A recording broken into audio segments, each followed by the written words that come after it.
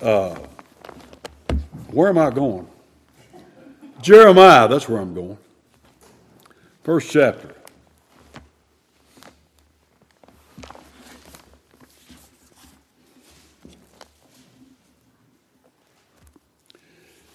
Jeremiah, the first chapter.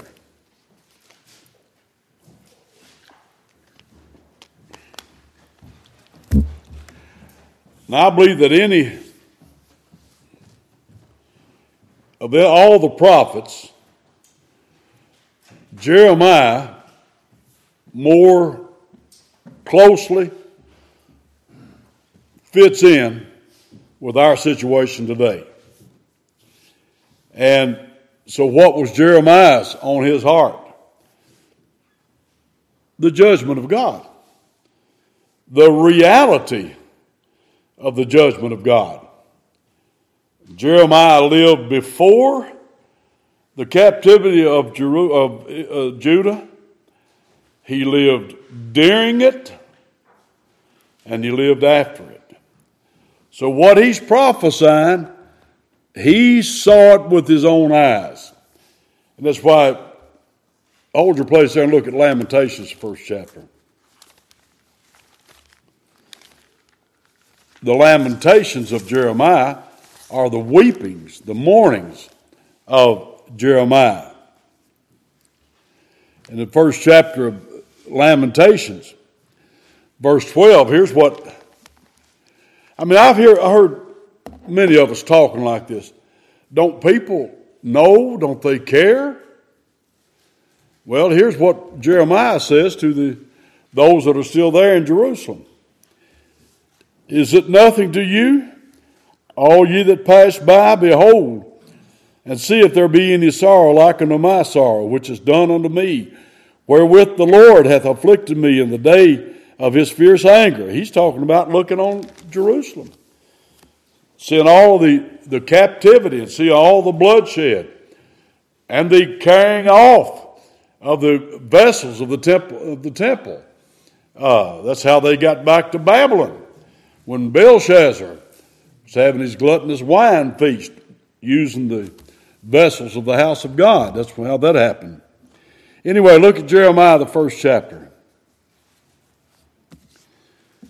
The words of Jeremiah, the son of Hilkiah, of the priests that were in Anathoth in the land of Benjamin. Now, there's several times Anathoth is talked about, and also there's a time in the book of Jeremiah that Anathoth is going to receive a lot of judgment, harsh judgment.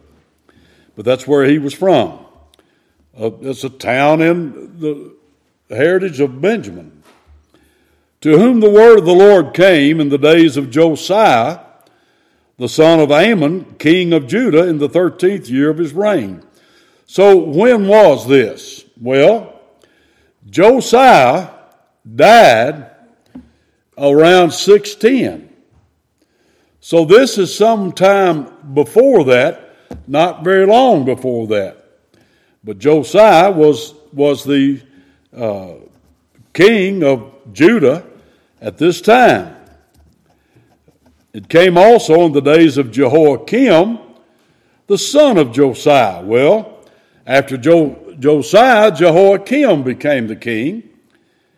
Unto the son of Josiah, king of Judah, unto the end of the 11th year of Zedekiah, the son of Josiah, king of Judah, unto the carrying away of Jerusalem captive in the 5th month. Well, 586 BC is the date of the captivity of Jerusalem, the carrying away captive. So you see the time frame is in the late 600s BC through 586 and a little beyond that. So that's your time frame. That can't be denied. Know anything about it, that's what it is. Then the word of the Lord came unto me, saying, Before I formed thee in the belly, I knew thee. And before thou camest forth out of the womb, I sanctified thee. And I ordained thee a prophet unto the nations. Now all of these baby murderers ought to be aware of that. That those babies in those wombs are not unknown to God. Matter of fact, they are all the creation of God, made in His image. And you dirty, rotten, filthy murderers think nothing about cutting them up, sucking their brains out, starving them to death. I hope that gets somewhere. Anyway, then said I, Ah, Lord God, behold, I cannot speak, for I am a child. Now Jeremiah did speak, but this is Jeremiah's opinion of himself. I am a child. I've seen old Hafford Overby get in the way of preaching, and he'd refer to this. I've seen him shed tears over that. Great man, but look what he thought of himself. I'm a child. I cannot speak. Moses did the same thing. But the Lord said unto me, Say not, I am a child. For thou shalt go to all that I shall send thee, and whatsoever I command thee, thou shalt speak. Would to God all those who claim to be preachers would do just that. In this book, you'll see, I read it the other day to the church. Even those, there are preachers that have not been called. Men standing probably in big pulpits with big crowds who have not been called by God. But they can do something about that. They can't muster up a call, but they can be faithful to declare the Word of God, and God will bless His Word. But I don't know how many will do it. People are afraid of the Word of God. They've made it the enemy of the people. Brother called me and said he was reading his Bible on his job, on his break, and said the homosexuals reported him, said that it was an offense to them. And he was told that he could read his Bible, but it's in the public schools. Don't let the kids see you. Well, I couldn't do that. I couldn't abide by that. I refuse to hide my Bible. I refuse to keep my mouth shut about the Bible. If they want to lock me up, they'll have to do it. If they want to cut my head off, they'll have to do it. I'm not shutting up about it. And they ain't big enough to make me. They cut my tongue out or kill me. They can stop me that way. But that's the only way. God says, verse 8, Be not afraid of their faces. You ain't lived till you've been preaching and you see some of them faces gritting their teeth at you and shaking their head at you. I've seen it right here. You think I back down from them? Matter of fact, I quoted that scripture to them. You think you can make me afraid? I'm not saying you can't do something to me. You can. But you can't stop me. See, then the Lord put forth His hand, verse 9, and touched my mouth. There's the calling and there's the filling. And the Lord said unto me, Behold, I have put my words in thy mouth, and I have no right to keep my mouth shut. See, I have this day set thee over the nations and over the kingdoms. It tickles me. Every now and then these highfalutin preachers will get in the pulpit. They'll say, Now, brethren, we need to not preach a negative message. We must be positive. When here's God giving Jeremiah his message, and this day matches our day, and look what God gave him. He said to root out, to pull down. Sounds like a demolition contractor, doesn't it? To destroy and to throw down, to build and to plant. You've got six-point outline there of what God tells Jeremiah to do. And 4 points, which would be 2/3 of his command, is absolutely negative. Root out, pull down, destroy, and throw down. Then plant, build and plant. So 2/3 negative, 1/3 positive. They ought to get their priorities in order. And they could do that if they just read the Word and let the Word say what it says and repeat it. Moreover, the word of the Lord came unto me, saying, Jeremiah, what seest thou?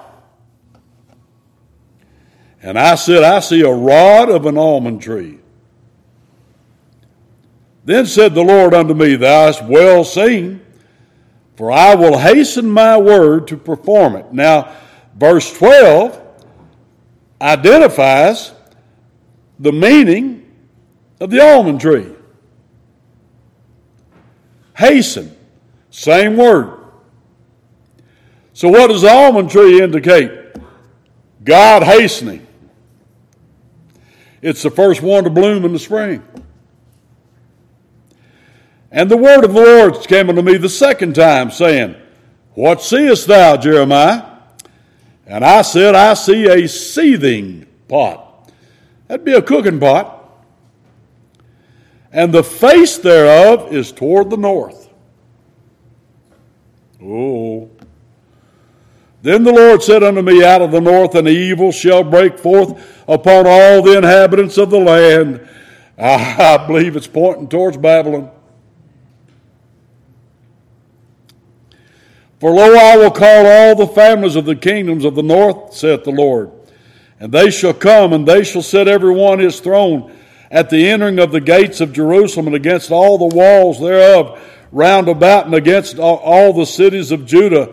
And I will utter my judgments against them, touching all their wickedness, who have forsaken me, and have burned incense unto other gods, and worshiped the works of their own hands. This is right straight from the mouth of God, folks. Thou therefore gird up thy loins, and arise, and speak unto them all that I command thee. Be not dismayed at their faces, lest I confound thee before them.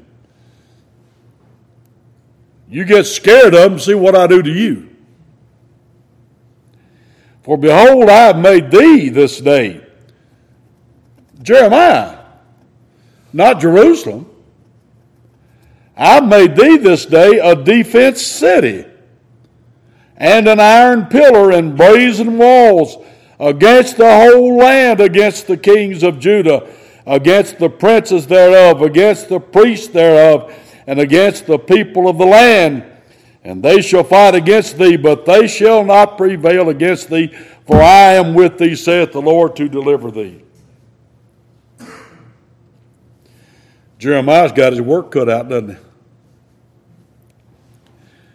Well, you know that before they were called prophets, they were called seers. That's in 1 Samuel 9:9, that they were called seers.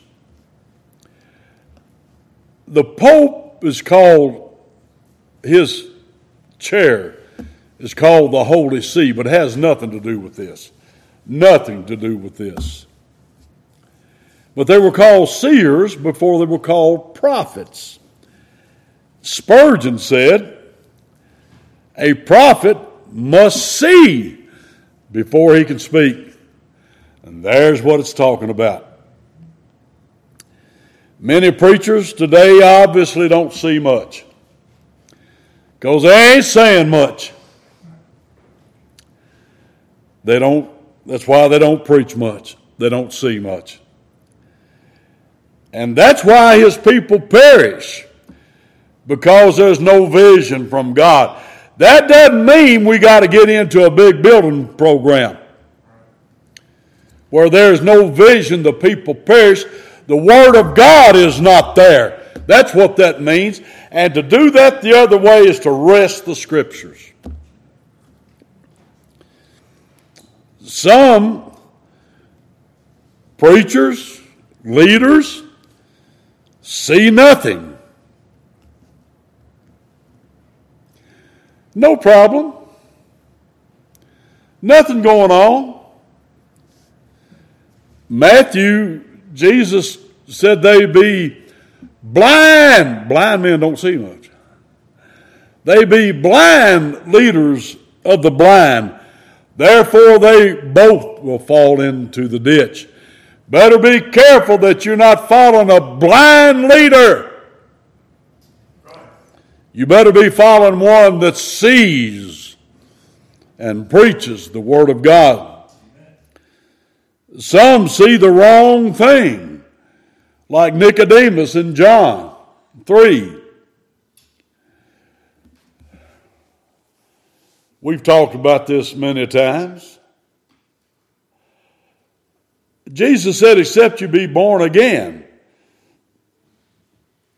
you can't see or enter the kingdom of God.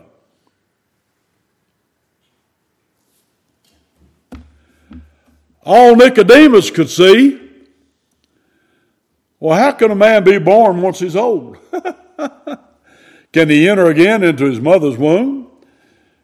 I think that's one of the dumbest answers that's ever been given to a legitimate question. Some leaders, some preachers don't see anything, and many others see the wrong thing. And there's some that have a distorted view. Look at Mark chapter 8 real quick.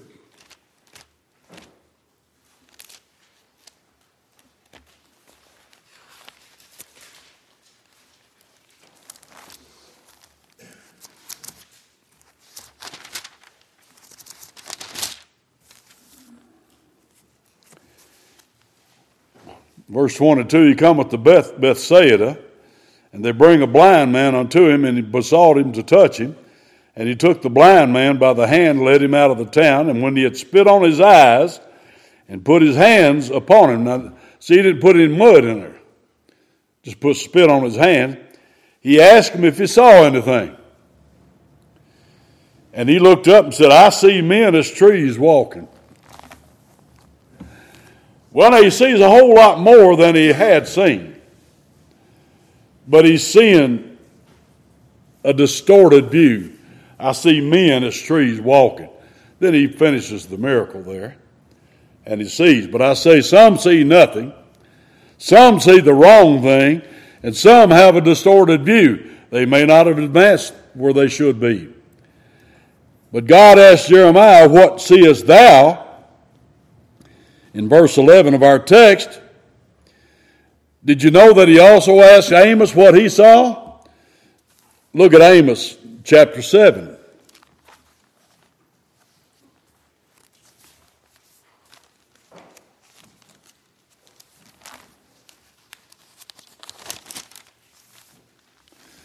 That's on page 972 in my Bible. Amos chapter 7. In verse 8, the Lord said unto me, Amos, what seest thou? And I said, a plumb line. Then said the Lord, behold, I will set a plumb line in the midst of my people Israel. I will not again pass by them anymore. He's talking about judgment.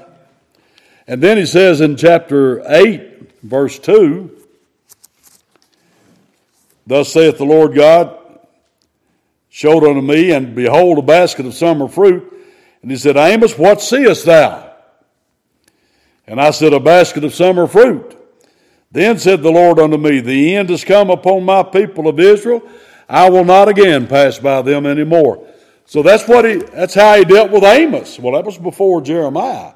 But this is how, see, somebody said this morning, I believe it was Brother Dave, in the devotional, God doesn't change. And we see evidence of that God doesn't change. He's the same yesterday, today, and forever. He hasn't changed his mind about a thing, hasn't changed his word at all. So there's Amos, and then Zechariah.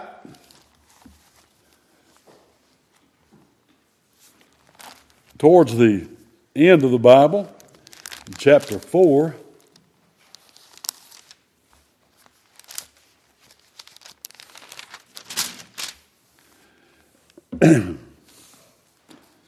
Chapter 4. And the angel that talked with me came again and waked me as a man that is waked out of his sleep, and said unto me, What seest thou? And I said, I have looked, and behold, a candlestick all of gold, with a bowl upon the top of it, and his 7 lamps thereon, and 7 pipes to the 7 lamps which are upon the top thereof, and 2 olive trees by it, one upon the right side of the bowl, the other upon the left side thereof. And so I answered and spake to the angel that talked with me, saying, What are these, my Lord? Then the angel that talked with me answered and said, Knowest thou not what these be? And I said, No, my Lord. Then he answered and spake unto me, saying, This is the word of the Lord unto Zerubbabel, saying, Not by might nor by power, but by my spirit, saith the Lord of hosts. I'm not going to read the rest of that, but this is getting ready for the judgment. Look at chapter 5, verse 1 and 2.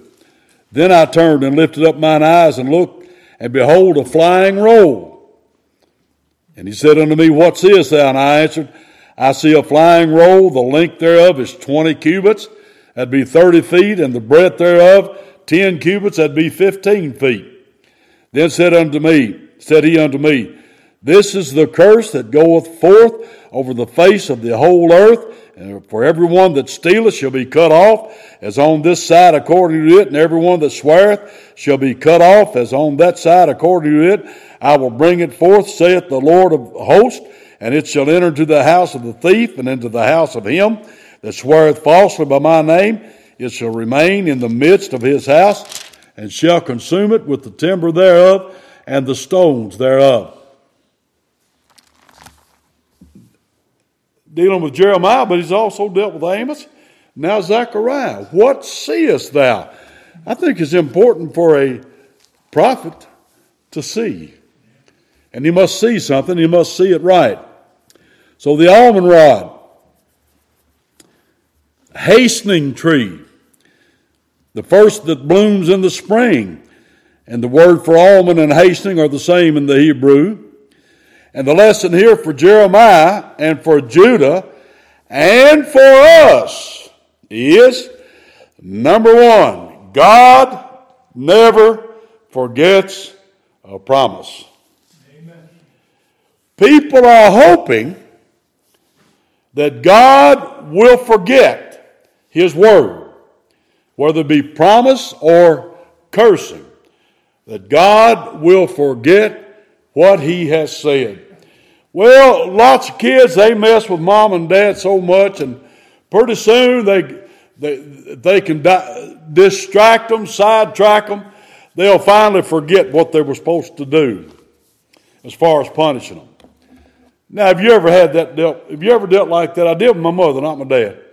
But that's what they do. They try to get you to forget because they don't want to face the consequences. Well, adults are no different with God. We hope God will forget all about it. But God doesn't forget about it. And when he says he will come, he will not tarry, he'll be right on time, right according to the eternal purpose of God. And when he comes, he will pour out his wrath upon this earth and way beyond that.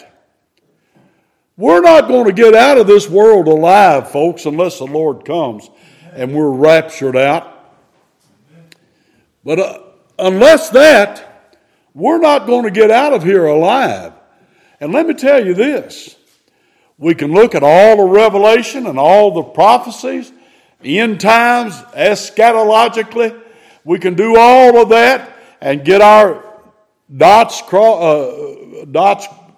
dotted and our T's crossed, and get right down on the eschatology. And then you die.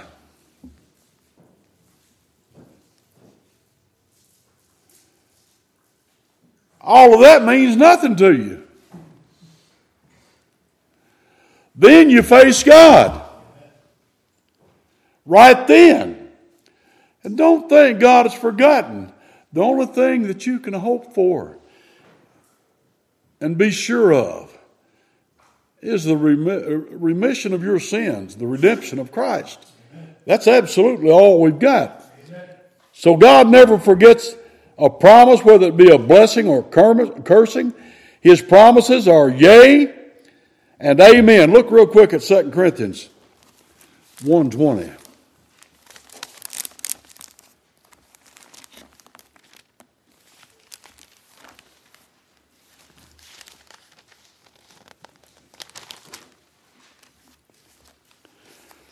Paul says, for all the promises of God in him are yea, and in him amen, unto the glory of God by us. And look quickly back at 1 Corinthians 14. Just turn back a page or two.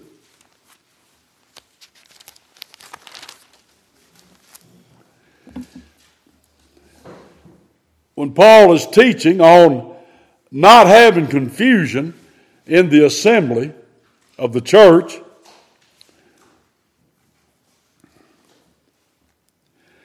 he says, even when they had the gift of speaking in foreign languages, called tongues, glosso in the Greek, even when they had the gift, there were strict directions for it.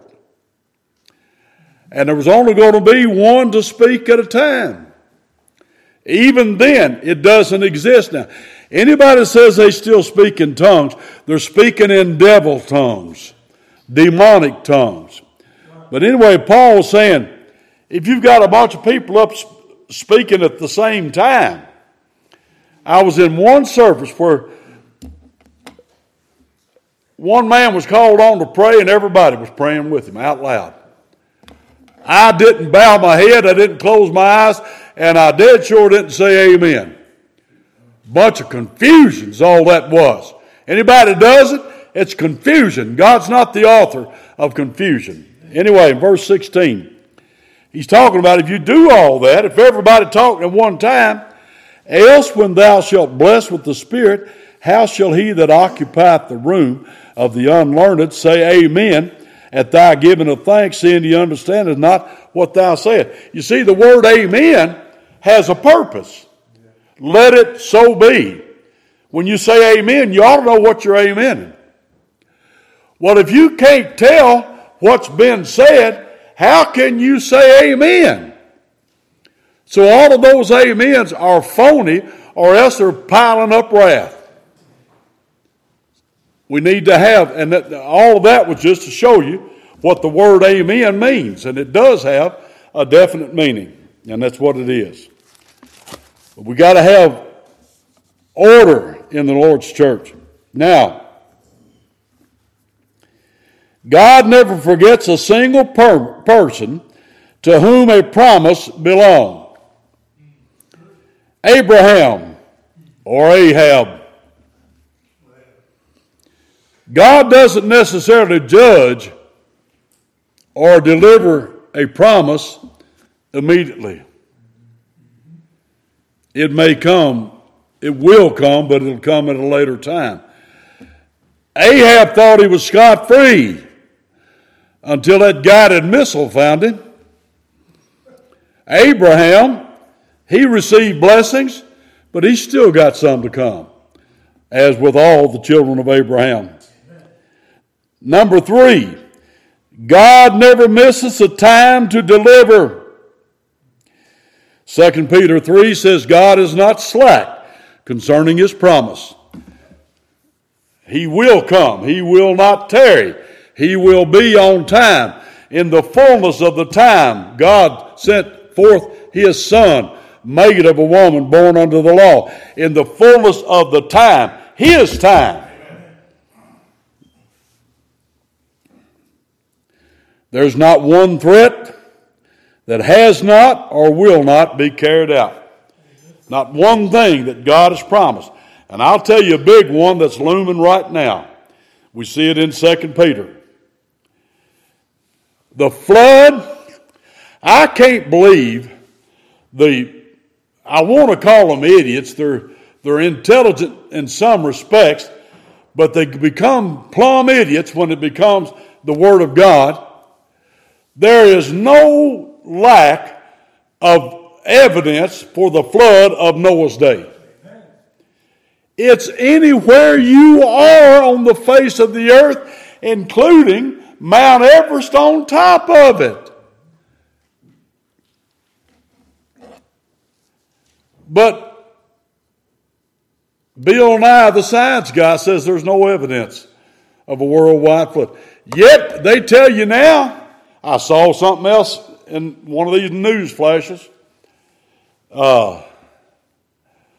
They found evidence that there was a global flood on Mars.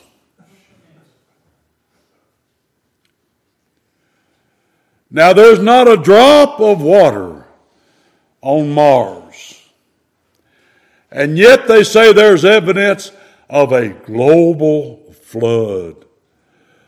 This planet is over 3/4 water. And were the mountains not there, we would be underwater hundreds of feet deep. Aside from all of the layers, you can drive down the interstate, 75, go down Bluegrass Parkway, and you can go 64. You can look at the cut-throughs. Look at the layers of sedimentary rock.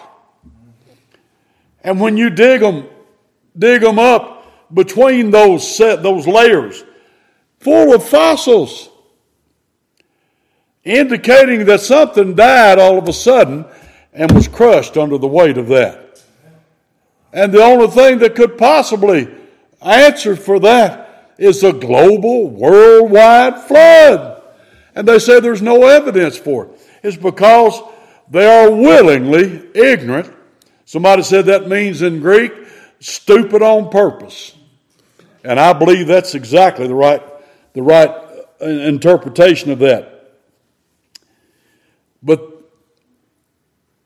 in the 2 Peter epistle, he plainly says that by the exact same word that God judged this world, when he told Noah, he said, I'm going to destroy all that I have made. All of the people. Now, how many people died in the flood? We don't know. There were at least hundreds of millions, if not a couple of billion. Very similar to the population we've got today. And every one died in the flood. Only Noah and his family found grace in the eyes of the Lord, and God spared them, plus the animals that he brought aboard the ark.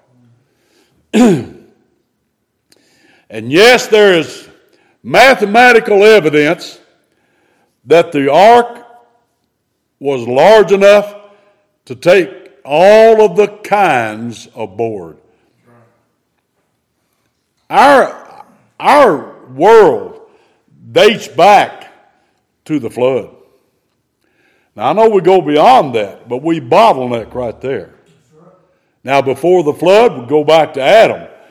But you see, all human beings in the world today are descendants of either Shem, Ham, or Japheth, one of the three sons of Noah. God said in Acts 17, Paul said it on Mars Hill, God hath made all nations of one blood. That came from Adam. Eve, the mother of all living. And all of them died in the flood approximately 2,500 years before Christ, approximately 4,300 years, some thereabout. You can get down a little closer than that. Anyway, there he says in 2 Peter, by the same word. God doesn't mince words. He has reserved this earth in store. Now I know the earth is getting tired. Romans 8 tells us that it creaks and groans, waiting for the redemption of the body. Well, I've got news for you. If you haven't started, it won't be long till you will.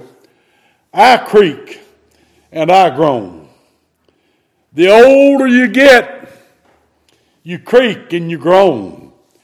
And I don't want to live forever in this body.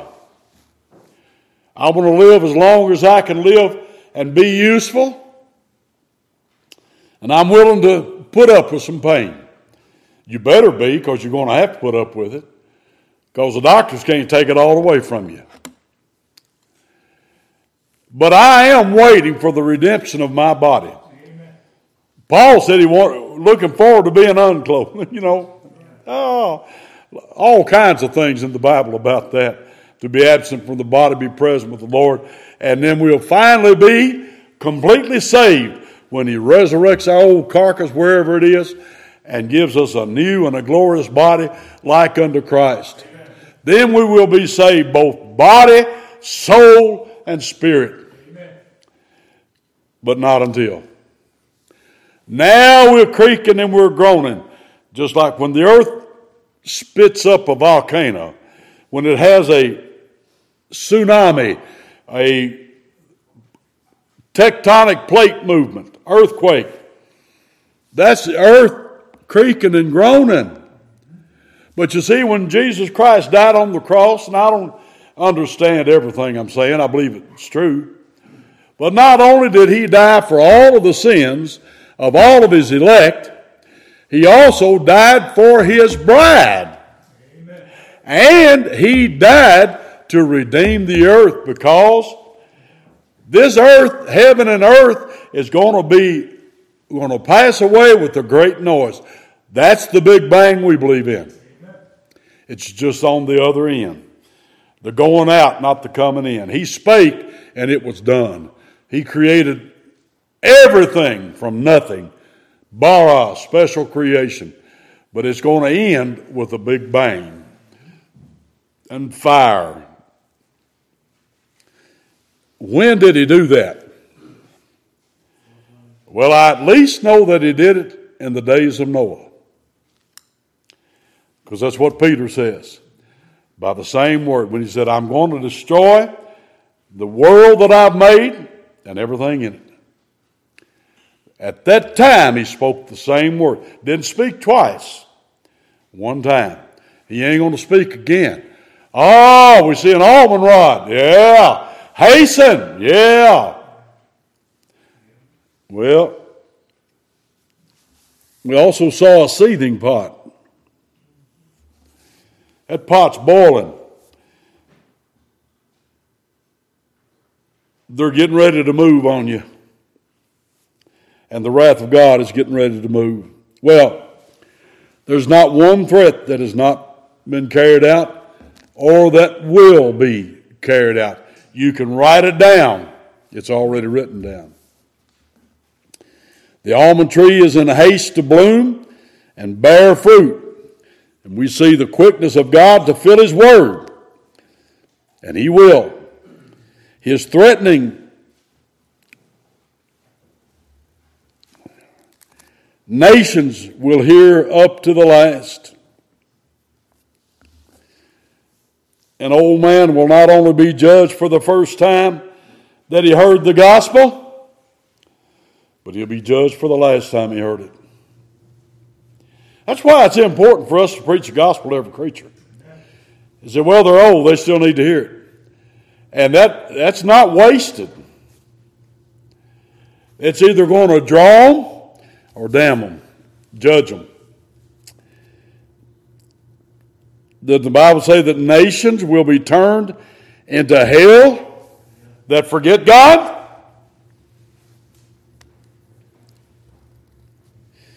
God is quick to deliver on his promises of blessing and salvation.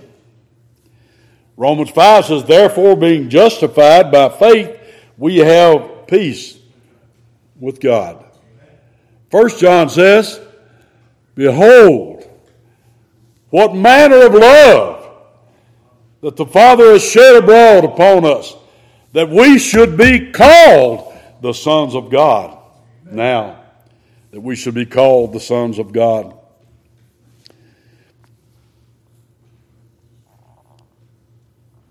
The prodigal son, he got out and he went down. When you leave the Lord, you go down. That's the only way to go from the Lord. If you're not going toward him, you're going away from him. You're going forward. You're going away from the Lord. And what do you find out there? Remember us watching the CD or DVD of the Pilgrim's Progress. And what all did the pilgrim encounter? Everything you can imagine. It's all out there. And it's just waiting. Oh, well, I'm different. No, you're not. You're not a bit different than anybody else. It's all waiting for you. But when the prodigal, and I do not believe that he came to his senses on his own. I believe the Lord brought him back to his senses. And when he came back, he wasn't coming back to get his inheritance. He already blew through it. He said, but I could at least go back and eat the husk of the corn. And he got back there, and there was his father waiting on him, and killed a fatted calf and welcomed his son home. So God's anxious, and he will keep his promises to his elect. But we've got some things we ought to take from this. We ought to be prompt, now listen to this, in obeying God. God, whatever your time scale is, it's not the same as God's. And I guarantee you that God is quick in judging. You may not seem like it to you, but God is quick in judging. And I'll tell you that God is quick in blessing. So we ought to be prompt in obeying God. What he says do. Now do it. How much time have you got left? Have you noticed almost every day in the news there's a 20-something-year-old football player, a 30-something-year-old basketball player dropping dead? All over the place. You can about find those ages in the obituaries of any given day if you check them out. I try to check them out every day. And I do observe that. I mean, yeah, there's a lot of 80, 90, 100-year-old. But there's also a world of teens, 20s, 30s, 40s, 50s, 60s, of all ages that dropped dead. It seemed to me like I remember a verse of Scripture. It seemed like it's in the 21st chapter of Luke. Men's hearts failing them for fear. Do you reckon that could be what's going on?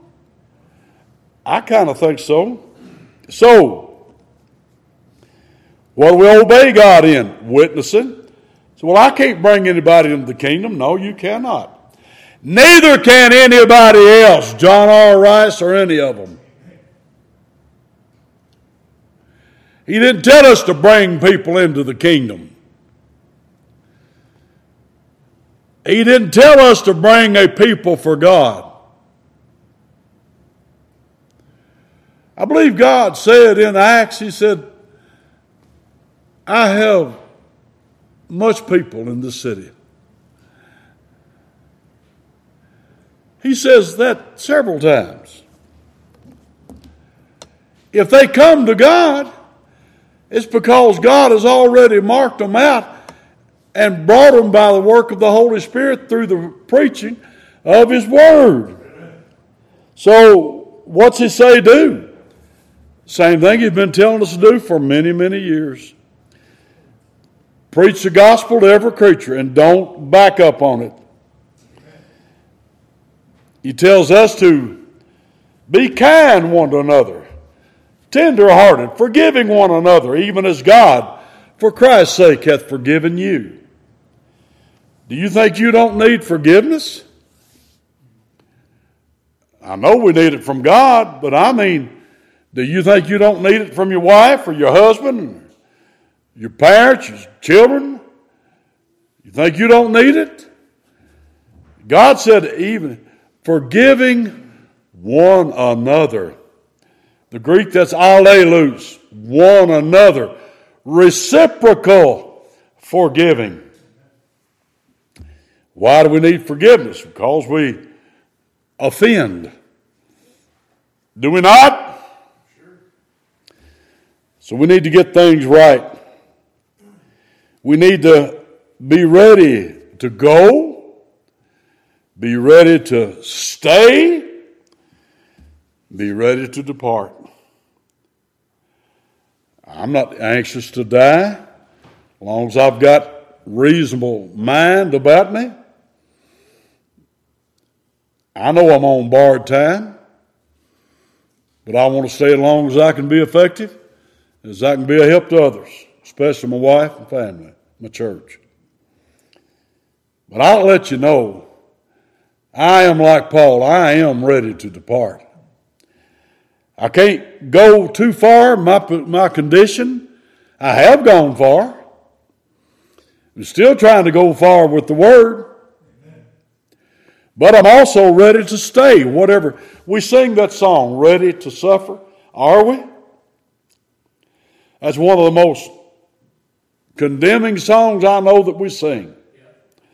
Ready to suffer, ready to go, ready to stay, ready to do His will. Are we ready to do it? Well, that's what the almond tree taught Jeremiah, and he in turn related to Jerusalem. Don't think it did much good on them. But I'm doing it for us because I believe that's what we need. And then you see out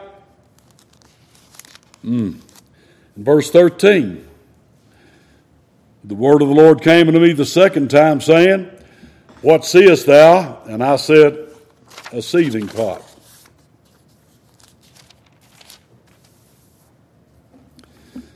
And the face thereof is toward the north. Then the Lord said unto me, Out of the north an evil shall break forth upon all the inhabitants of the land. For lo, I will call all the families of the kingdom of the north, saith the Lord, and they shall come, they shall set every one his throne at the entering of the gates of Jerusalem, and against all the walls thereof round about, and against all the cities of Judah. In other words, you don't have any protections against that evil that's boiling up in the north. And God says, I will utter my judgment. He'll do it through the Babylonians. Yeah. Habakkuk said he raised his sword. He's got his sword. Ezekiel said his sword is sharpened. It's furbished. It's polished and sharpened. You don't want to rust his sword going into battle. You want it polished. You want it to glisten. You want, when you go to fight with that sword, you want the sun to blind somebody's eyes off of it. But you want it sharp, that you don't have to swing it too hard. That it'll do what it's got to do without you swinging it so hard.